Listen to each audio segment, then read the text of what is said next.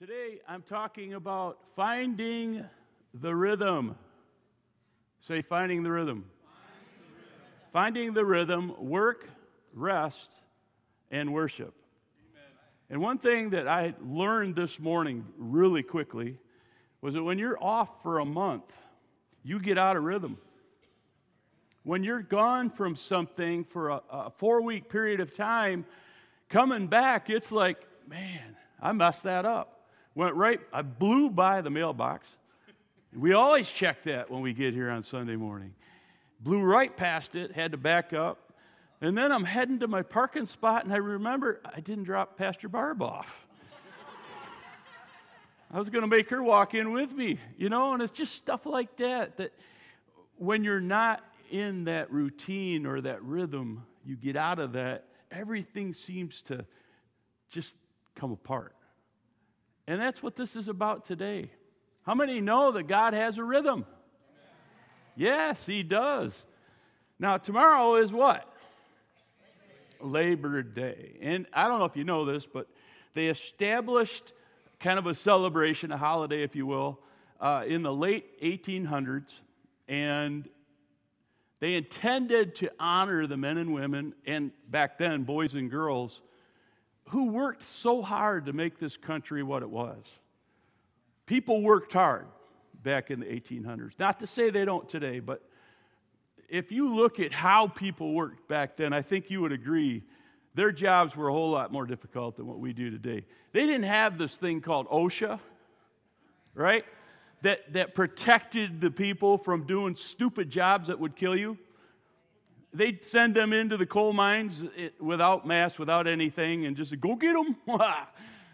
Things like that. They didn't have unions. We have unions today that protect our workers. They just did their jobs. And I want you to know today that it's important that we work. Amen? So again, finding the rhythm, work, rest, worship, and the first part of this is work. Why do we need to work? Would you agree with me that life is a gift from God? I would.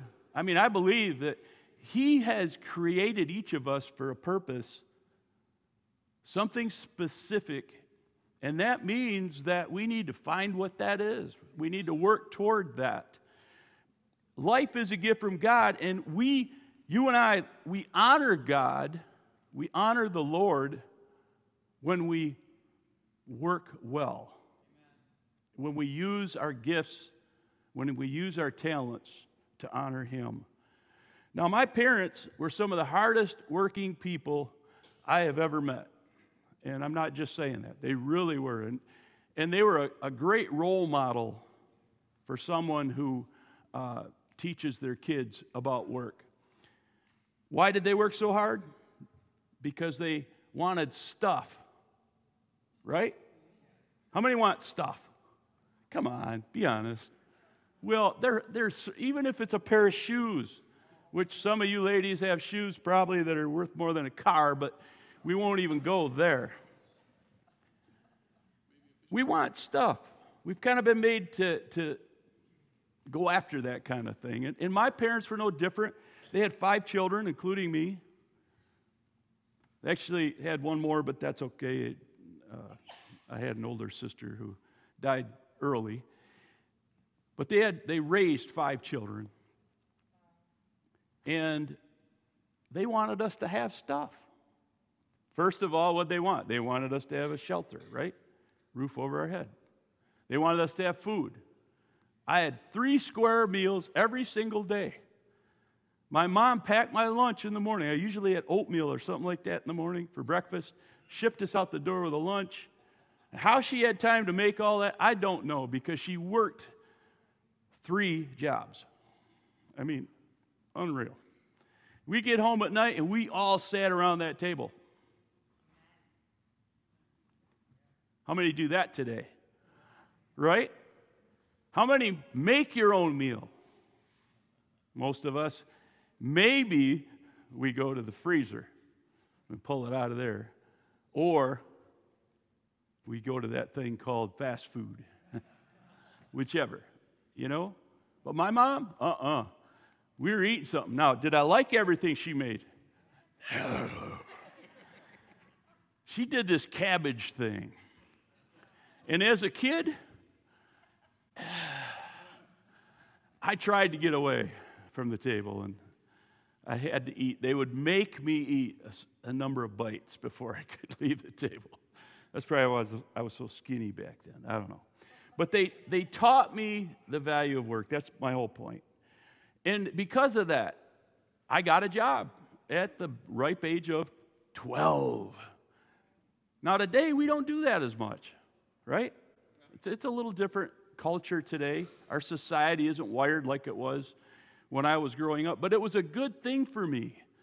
And what my parents taught me was, look, Norm, if you want stuff, we're going to provide the basics. You don't have to worry about that. We'll put clothes on your back, food, all that stuff. We'll take care of that. But if you want anything beyond that, it's up to you. And I liked that idea, kind of. So what did I do? I went and got us a paper route job. Anybody besides me? Anybody else? Really? Vanessa, cool. Was it easy?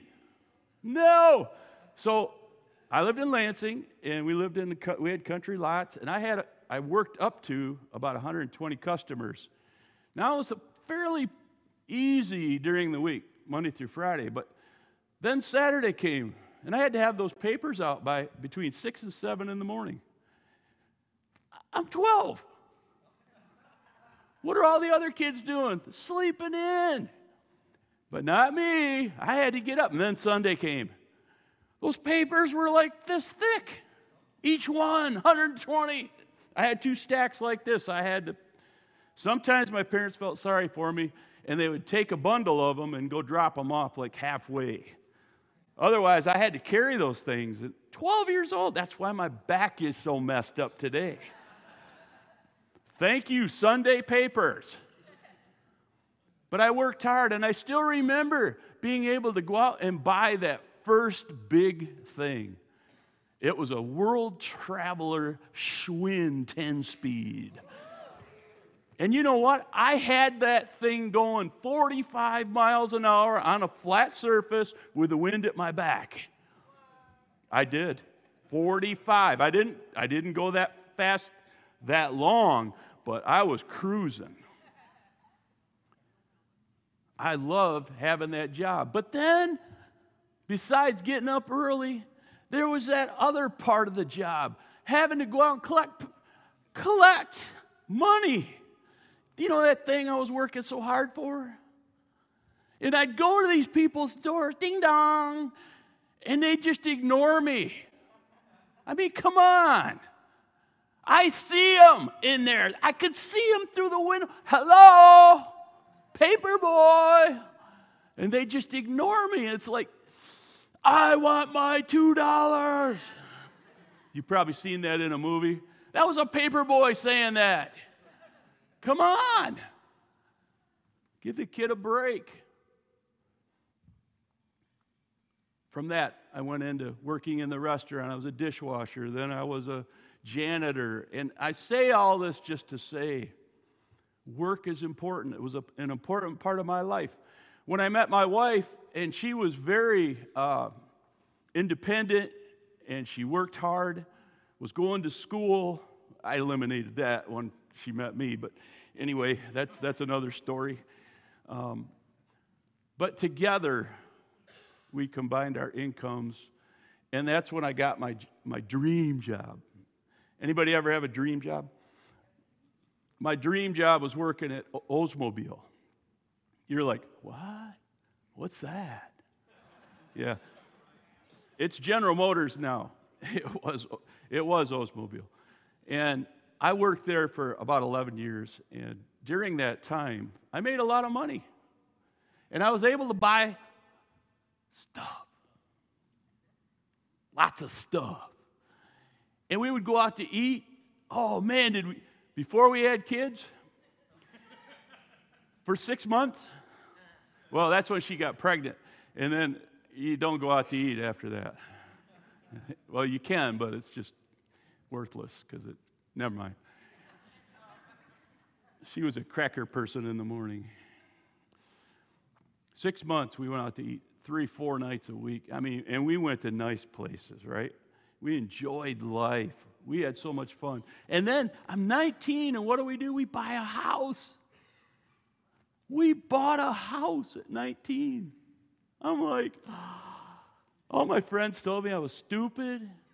That thing, I paid $26,000 for that place, and it was nice. You spend $26,000 a day, you'll get a shed. Maybe. You got to put it together. We had stuff because we worked. We worked hard, 7 days a week. But you know what? Something happened. Pretty soon, the allure of all that stuff, the cars, the house, it didn't matter anymore. It wasn't fun going to work anymore. How many can say, hey, I've been there? Yeah. It became a drudgery for this man, young man at the time. And I really struggled with it. I got to catch up to my notes, sorry. Though I worked to get, though I tried living that American dream, as we like to call it, I realized that there's a certain truth to it, but happiness does not come from work, especially when it's every single day. Even the fun things we did, the items that we bought, they lost their allure. But then the miracle happened. I met the Savior. Amen. You see, I wasn't born again. I didn't get raised up in the church like this. I was raised in a church, but I didn't meet Jesus until later in my life, in my 20s. And when I met him, something changed in me. My whole attitude began to look at things differently. And then one day, as I was studying, I saw this in the Scriptures. This is what the Apostle Paul commended the church in Colossus to do. Colossians 3:23. Would you say this with me? Work willingly at whatever you do, as though you were working for the Lord rather than for people. How many of you have read this before? How many of you practice this?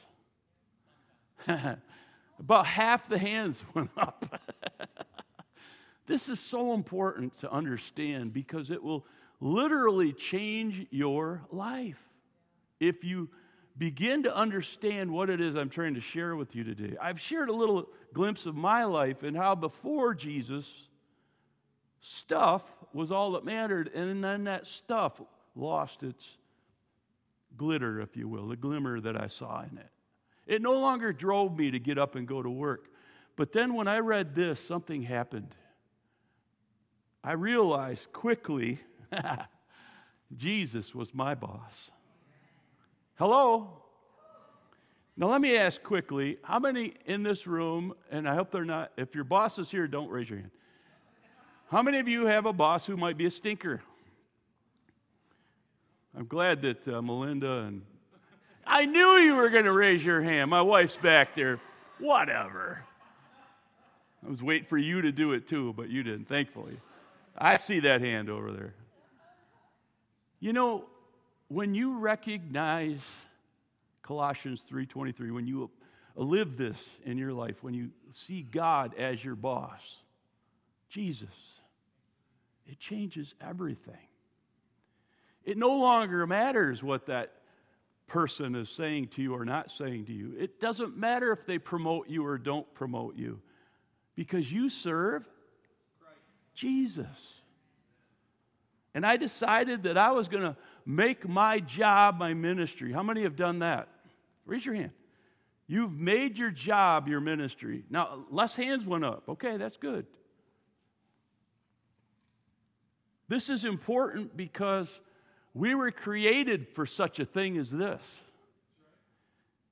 Our job isn't just to come to church as a Christian and enjoy an hour and a half service.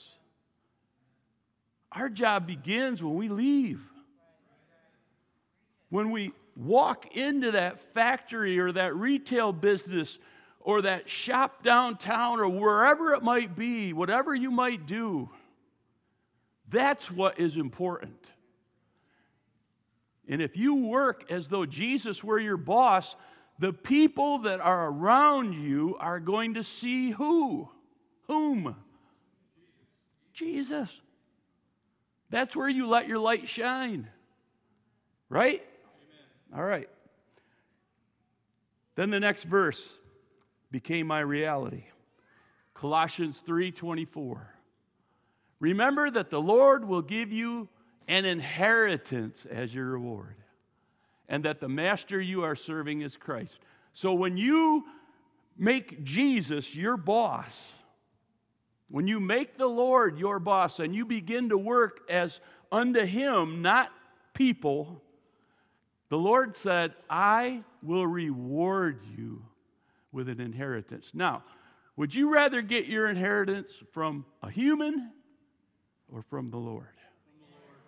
I can't wait to see what some of you get as an inheritance one day. I think you're going to be blessed beyond measure. And it's not just a heavenly thing. I believe God blesses us while we're here when we do what I'm talking about here. When we make the Lord our boss.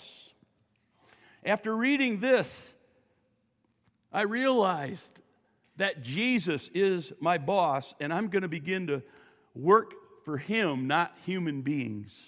And it put a whole new spin on everything that I did. I recognized, this is important, I recognized that if I'm serving Him, I'm working as unto Him, and if I'm lazy, then the people around me are going to do what? How many know that you're a Christian wherever you work? You know, some Christians don't tell anybody. We're like secret Christians. Dun, dun, dun, dun, dun, dun, dun. Uh-oh, I did that. They'll probably take it off of Facebook. You know, people need to know who you love, who you serve. And the more that you can make Jesus your boss publicly, the more that they see you serving Him, which means you're in essence serving everyone. It does something. It trips them up a little bit. They're like, why are you doing that? Norm, why are you working so hard? When I was in the factory, why are you working so hard? We don't need to work that hard.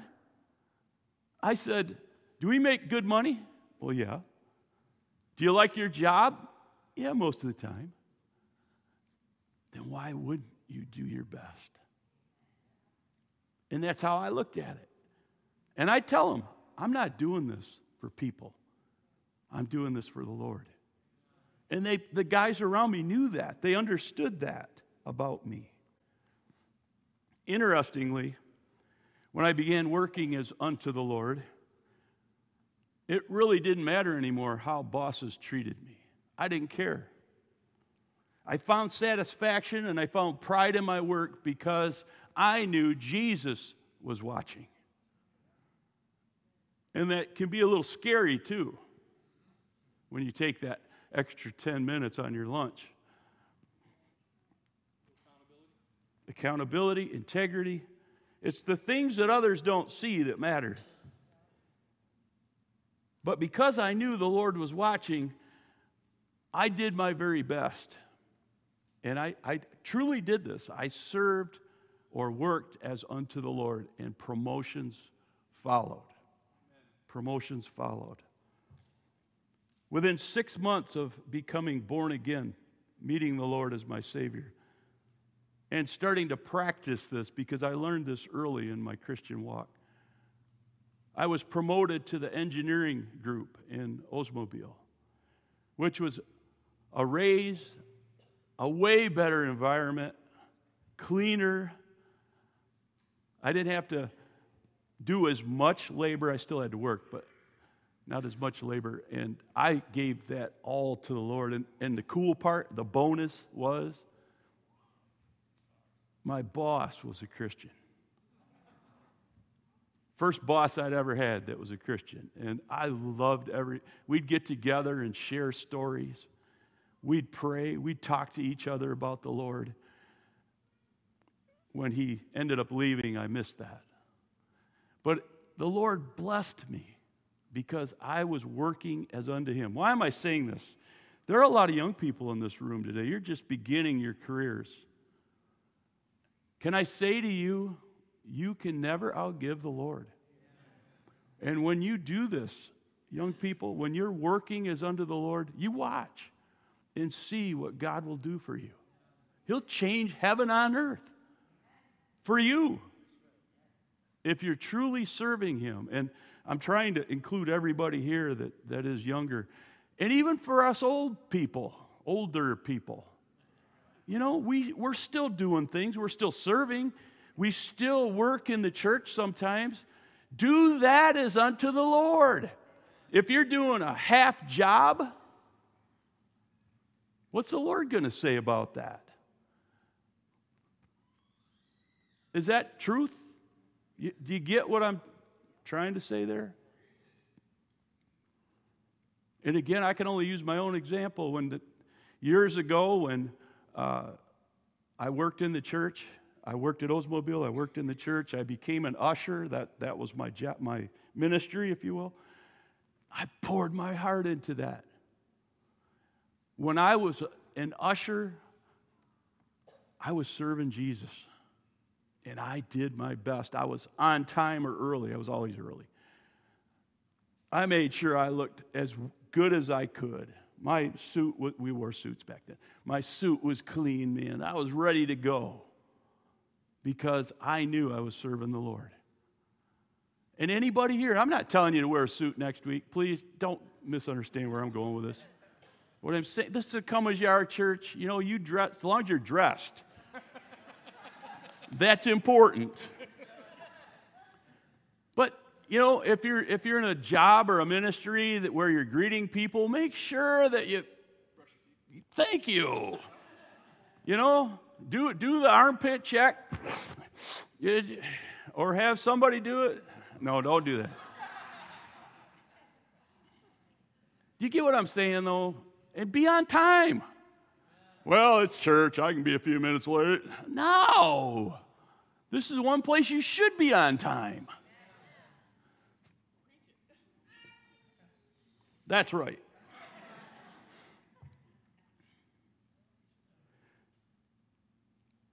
For those who are lazy, and I don't know many people who I would attribute this to, but for those who are, the writer of Proverbs had a lot to say, and lazy people want much but get little, but those who work hard will prosper. Amen. That's a good one. How about this? Work brings profit, but mere talk leads to poverty. And then in 2 Thessalonians, Paul concludes his point with this. Even while we were with you, we gave you this command. Those unwilling to work will not get to eat. Yet we hear that some of you are living idle lives and refusing to work and meddling in other people's business. Whoops. I think I missed. Oh, nope, I missed it. I don't have my Bible with me. I knew I should have grabbed it. I had it up here. What's the next? What are the next? Who has their sword with them? I don't even have my phone on me. Well, bring it here. Thank you. What version is this? Oh, good. It's not the King Duke. All right. I apologize. I should have been. All right. We're looking at verses 12 and 13, I think. Am I on the right one? Where am I at? 3. That's why. There we go. Such people we command and urge in the Lord Jesus Christ to settle down and earn the food they eat. Hello? And as for you, brothers and sisters, never tire of doing what is good. Now that is pertaining to work. Never tire of doing good. And he's speaking to who? The church of Colossus.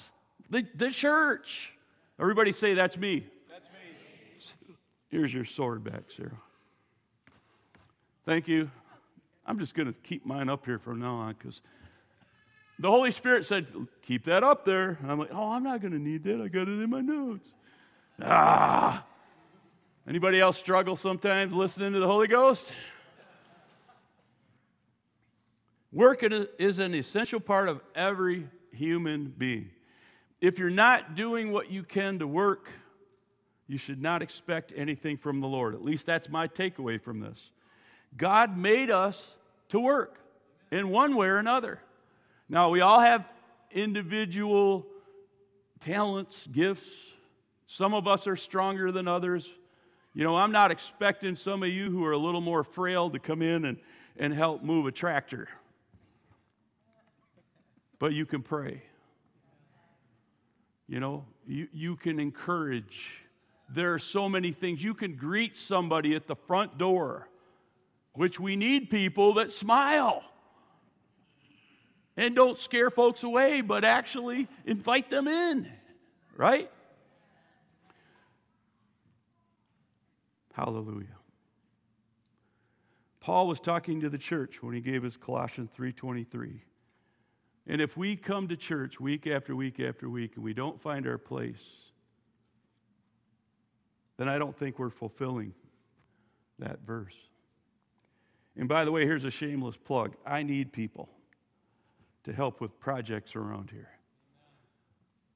Physical projects like trimming bushes and painting things and stuff like that. If anybody here is up to that, see me or email me and just say, hey, I'm available and I'll work something out. Because I can't do everything. I try to do what I can, but this last week I did some things around here and it's a lot of work. But I'd rather be focusing on this so that when I step into this pulpit, I have something to feed you. Right? So pray for me and help me to get the little things done. Because here's what happens. Have you ever done this? You're sitting at home and you're praying and you're seeking the Lord, and then you notice the dust bunny on top of your fan. So what do? You go get the dust rag out and you clean the fan before you can go any further because you're sidetracked now. And then you get back into your prayer time, right? And then you notice that the couch is off. Anybody else that anal? It's got to be just so, or it messes me up. And that happens here. When I see things out of place, I'm like, I'm trying to focus on what I'm supposed to be doing as pastor, but then I realize, there's a big stain on the carpet in the front entry. I need to go clean that. And I struggle with this. So help me, deliver me from my anxieties, and volunteer. I'll stop there. After work comes this, and this is important. Remember I said, finding the rhythms, work, rest, worship. So what comes after work?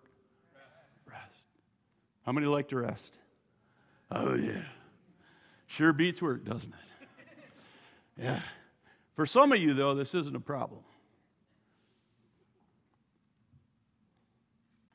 Work isn't a problem. Rest is. Some of you are workaholics. And I'm calling you out today. Some of you never allow yourself to take a break. Some of you parents are momaholics or dadaholics. And by that, I simply mean you're the primary caregiver and you stay at home while your other spouse usually goes to work. It's okay that you work hard for your family, but you must get your rest, mom or dad. It can't be a 24/7 thing, or you are going to become so exhausted that you're unable to function. And in case you're wondering, it's not a good thing if you're working 24/7. You husbands and you wives who work outside the home need to give your spouse a break once in a while. Hello? Maybe I'm talking to somebody online because you guys aren't nodding. Maybe you're older folks in this room.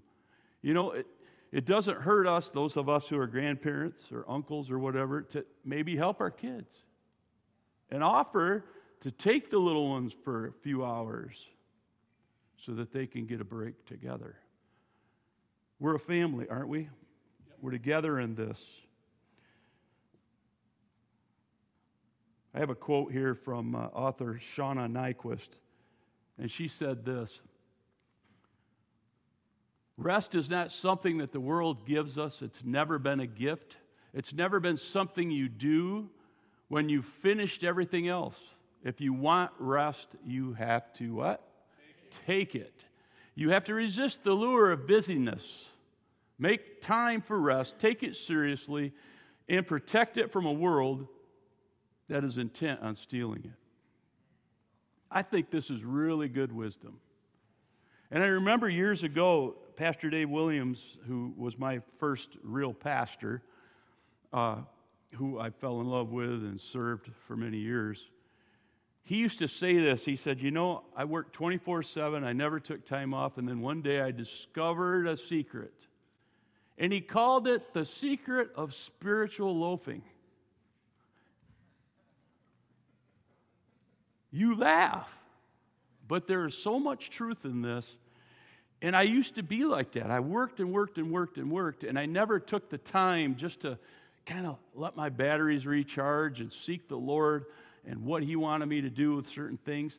And when I discovered this, I realized how much more creative I was, how much more energy I had when I delivered said product. Creative loafing is a real thing. It's learning to rest in the Lord. Anyone can run on fumes. Maybe this is you. You understand what I'm saying by that? Have you seen people like this? I know there's some in the room. I'm trying not to look at you guys because I don't want anybody thinking, oh, he's looking at me. Hey, if the shoe fits, wear it. This is for you. Learn from this message. It often shows, though, when you're running on fumes. You don't do as good a job. You miss things. You're sharp with people. It takes wisdom to see the value in learning to rest in the Lord. And I believe the Lord, He gives us a rhythm for a reason. Have you ever noticed in the Scriptures how God made night and He made day? Why? So that we'd have darkness and light? No. The nighttime is for rest, sleeping. Now, I recognize some people work nights, but that's odd. Back in the day when the Scriptures were written, there were very few people that worked night shift. Most people were smart enough to work days. Now, there might have been security people that did, but otherwise, and the crooks, that's when bad things happen. When does everybody go to the bar and party? When?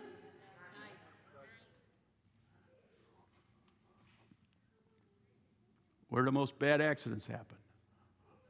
At night. Things go on at night. We should be in bed. Just saying. Daytime is for work, for being creative, for praying, for loving God, loving our friends and our neighbors. God made a rhythm. Science shows that people who get a good night's rest are healthier and sharper. And that's a fact. We also have the model that God gave us, Genesis 2:2. You're all familiar with this. On the seventh day, God did what? Finished His work, so He rested. Everybody say, God rested. And God blessed the seventh day, declared it holy because it was the day when He rested from all of His creation. In Hebrew, this phrase, He rested, is expressed by the word vayishpat, meaning, and He rested. One commentary conveys the idea of ceasing from work and finding rest. This rest should not be understood as fatigue or exhaustion experienced by humans, but rather as a completion of the creative process. Summing this up, my words, God didn't need to take a nap after he created everything. All right? What he did was, as he stopped to enjoy what he had created, in fact, he said this at the end, it is very good. I've done good work. God commended himself. And he can do that because he's God. Then the Lord gives us the fourth commandment, found in the book of Exodus, chapter 20. Remember to observe the what? The Sabbath, the Sabbath day, by keeping it holy.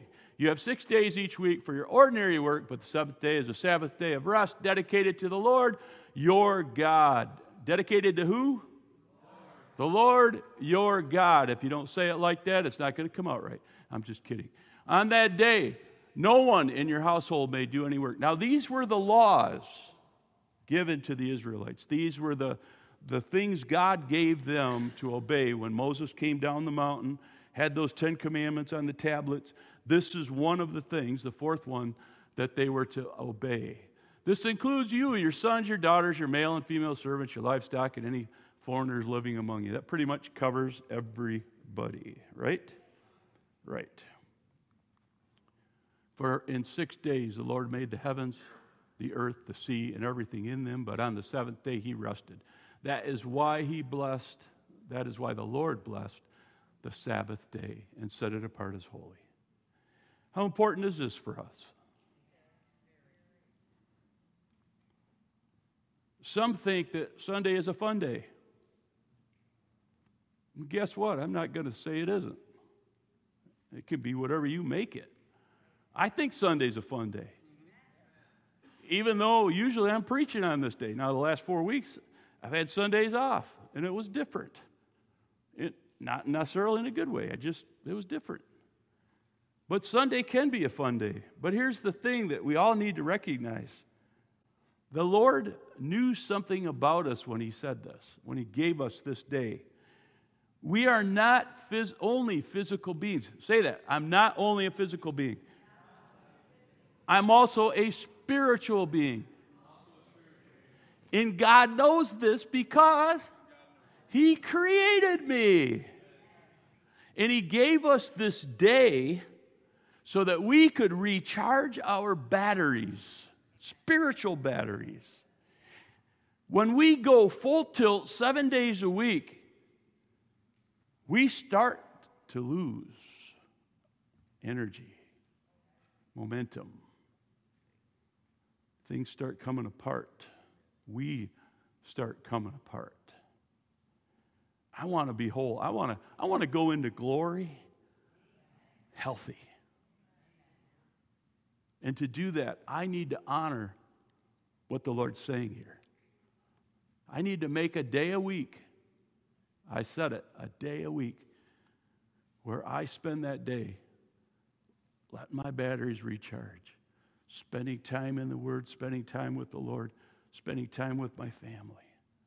It's important, enough so that they put it in the book. Can I get a good amen? The person or family that doesn't do this will quickly get disillusioned, and they may even lose their faith, and they may fall away. We see this all the time in the church, and one of the verses that I just grabbed hold of, and I'm always reminded of this because Pastor Roger loves this verse. Don't you? You repeat this a lot. Sin will run rampant everywhere, and the love of many will grow cold. But the one who endures to the end will be saved. Amen. This is what happens when we don't get our batteries recharged, when we allow the world to kind of take us over, our stuff. This happens. We lose interest in our faith and in what God's doing in us and through us. In Hebrews, the writer shows the value in coming together to perform good works for each other in Hebrews 10, 24 and 25. And it says this, let us think of ways to motivate one another to acts of love and good works. You know, this is important. When you come together, you should be looking for people you can bless.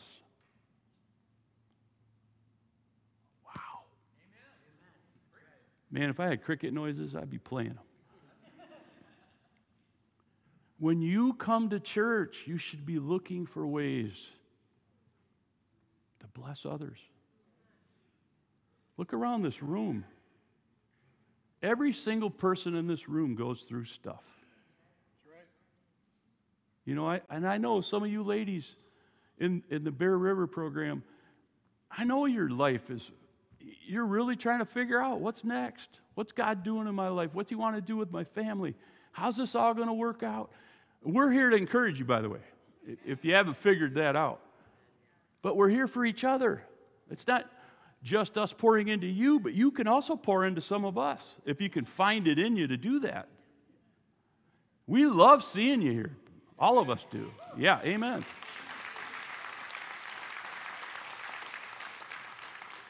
This guy down here that drives the bus, he loves doing this. And, you know, when I tried to take it away from him a while ago, he's like, I love doing this. I'm like, good, because I don't have anybody else right now.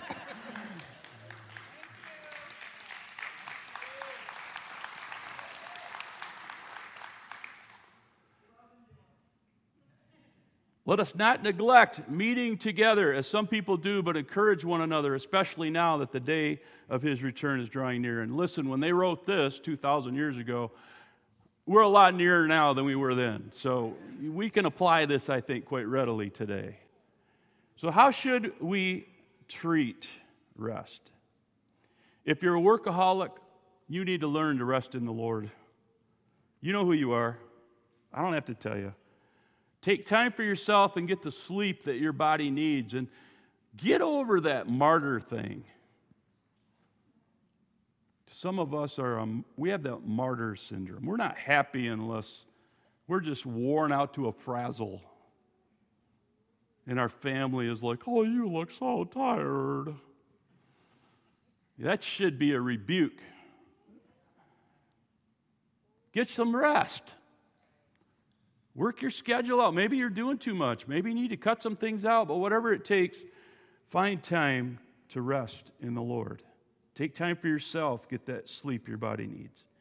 And if you treat Sunday as a fun day, don't forget that your spirit is essential to who you are. And if you don't feed it, nobody else is going to. Take time to be with the Lord on Sunday or another day if you happen to be one of those. I know people who work in the hotel industry, and most of the time they're required on Sundays here. I get that. But find another day of the week when you can lay low and just let your batteries recharge. Very important. The Lord set aside one day to keep holy for our benefit, not His. Can you agree with that? And my suggestion, and I believe His command is, feed your spirit. Wrapping this part up, Hebrews 4:9 through 11 says, so there is this special rest, and that word with the asterisk is just Sabbath, the Sabbath. It could be Sabbath. So there is a special rest or Sabbath still waiting for the people of God. For all who have entered into God's rest have rested from their labors. Are you hearing that? Just as God did after creating the world. So let us do our best to enter the rest, to enter that rest. But if we disobey God as the people of Israel did, we will fail. And He was talking about them doing their own thing, not honoring the Sabbath. Making more out of it than it was, adding all their legal requirements. They failed. God wants us to enter into our rest with Him. And when I conclude this shortly, I'm going to have you guys come up and play that, the last song. Which one was that? Nothing Else? That Sarah sang? Yeah. And I would like to invite our prayer partners to come up as well. But if you have a need at the end of this morning or just want somebody to pray with you, agree with you, we're going to open the altar here in a minute. Let me finish this out. We all need to learn to rest, right? Our bodies need sleep. Our spirit needs to rest in the Lord at least once a week. The last part of this, and this kind of dovetails off of rest, is worship. And this is a brief discussion, so don't worry. I'm not going to go till 12:30. In Matthew 21:16, Jesus said, they asked Jesus, do you hear what these children are saying? Because they were giving praises to Jesus. And Jesus said, yes. Have you ever heard the scriptures? For they say, you've taught children and infants to give you praise. Of course, he was quoting Psalm 8:2. My point is this. God designed us to worship him. We were created with that in our DNA. And if we're not doing this, we're missing a key element in our health, in our growing, in our maturity, if you will. We need to learn to worship the Lord. It's a big part of who we are. Yes, it's important to work. Yes, it's important to find time for rest and to rest in the Lord. But finally, number 3, for the rhythms to be there, we need to understand that we have to worship the King of Kings and the Lord of Lords. Those who don't do this, I believe they run around a mist.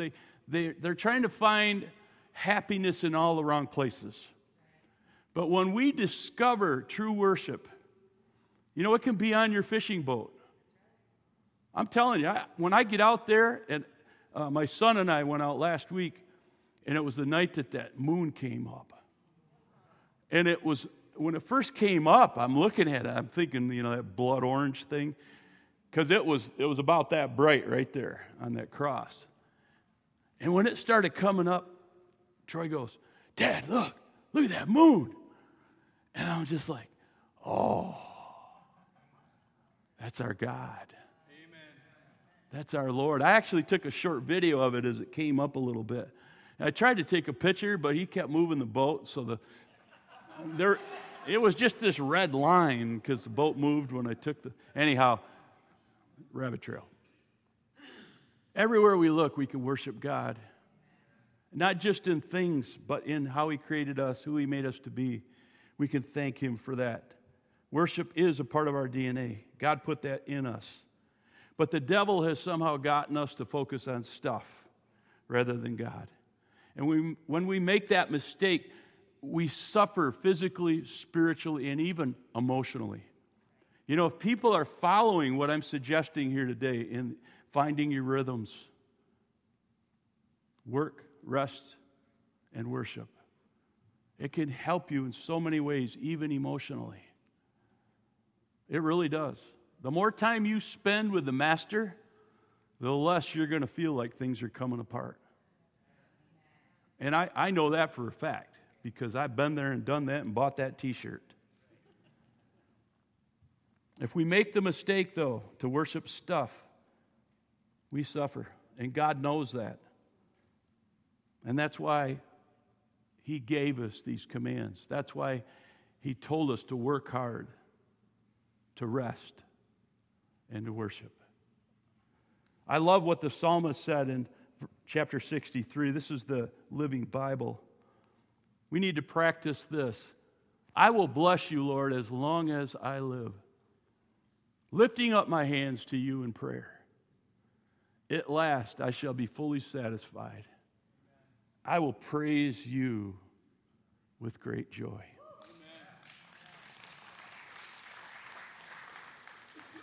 My son told me that I've shared this before. Maybe I have. And I was going to get a picture of it. But how many know how cute my grandson is, Corbin? I'm sorry, he just is. The other grandma's over here going, yeah! Well, the other day, they came over and little Corbin was at our house, and he kept coming over to me and doing this. You know what I'm talking about. You know what I'm talking about. 2 grandmas. And the last time he did it, he looked up at me. He's like this, wanting me. And the Lord said, when you lift holy hands in worship, that's what I see. Amen. Just like your grandson melts your heart. when we come to our Heavenly Father and we lift our hands in Jesus' name,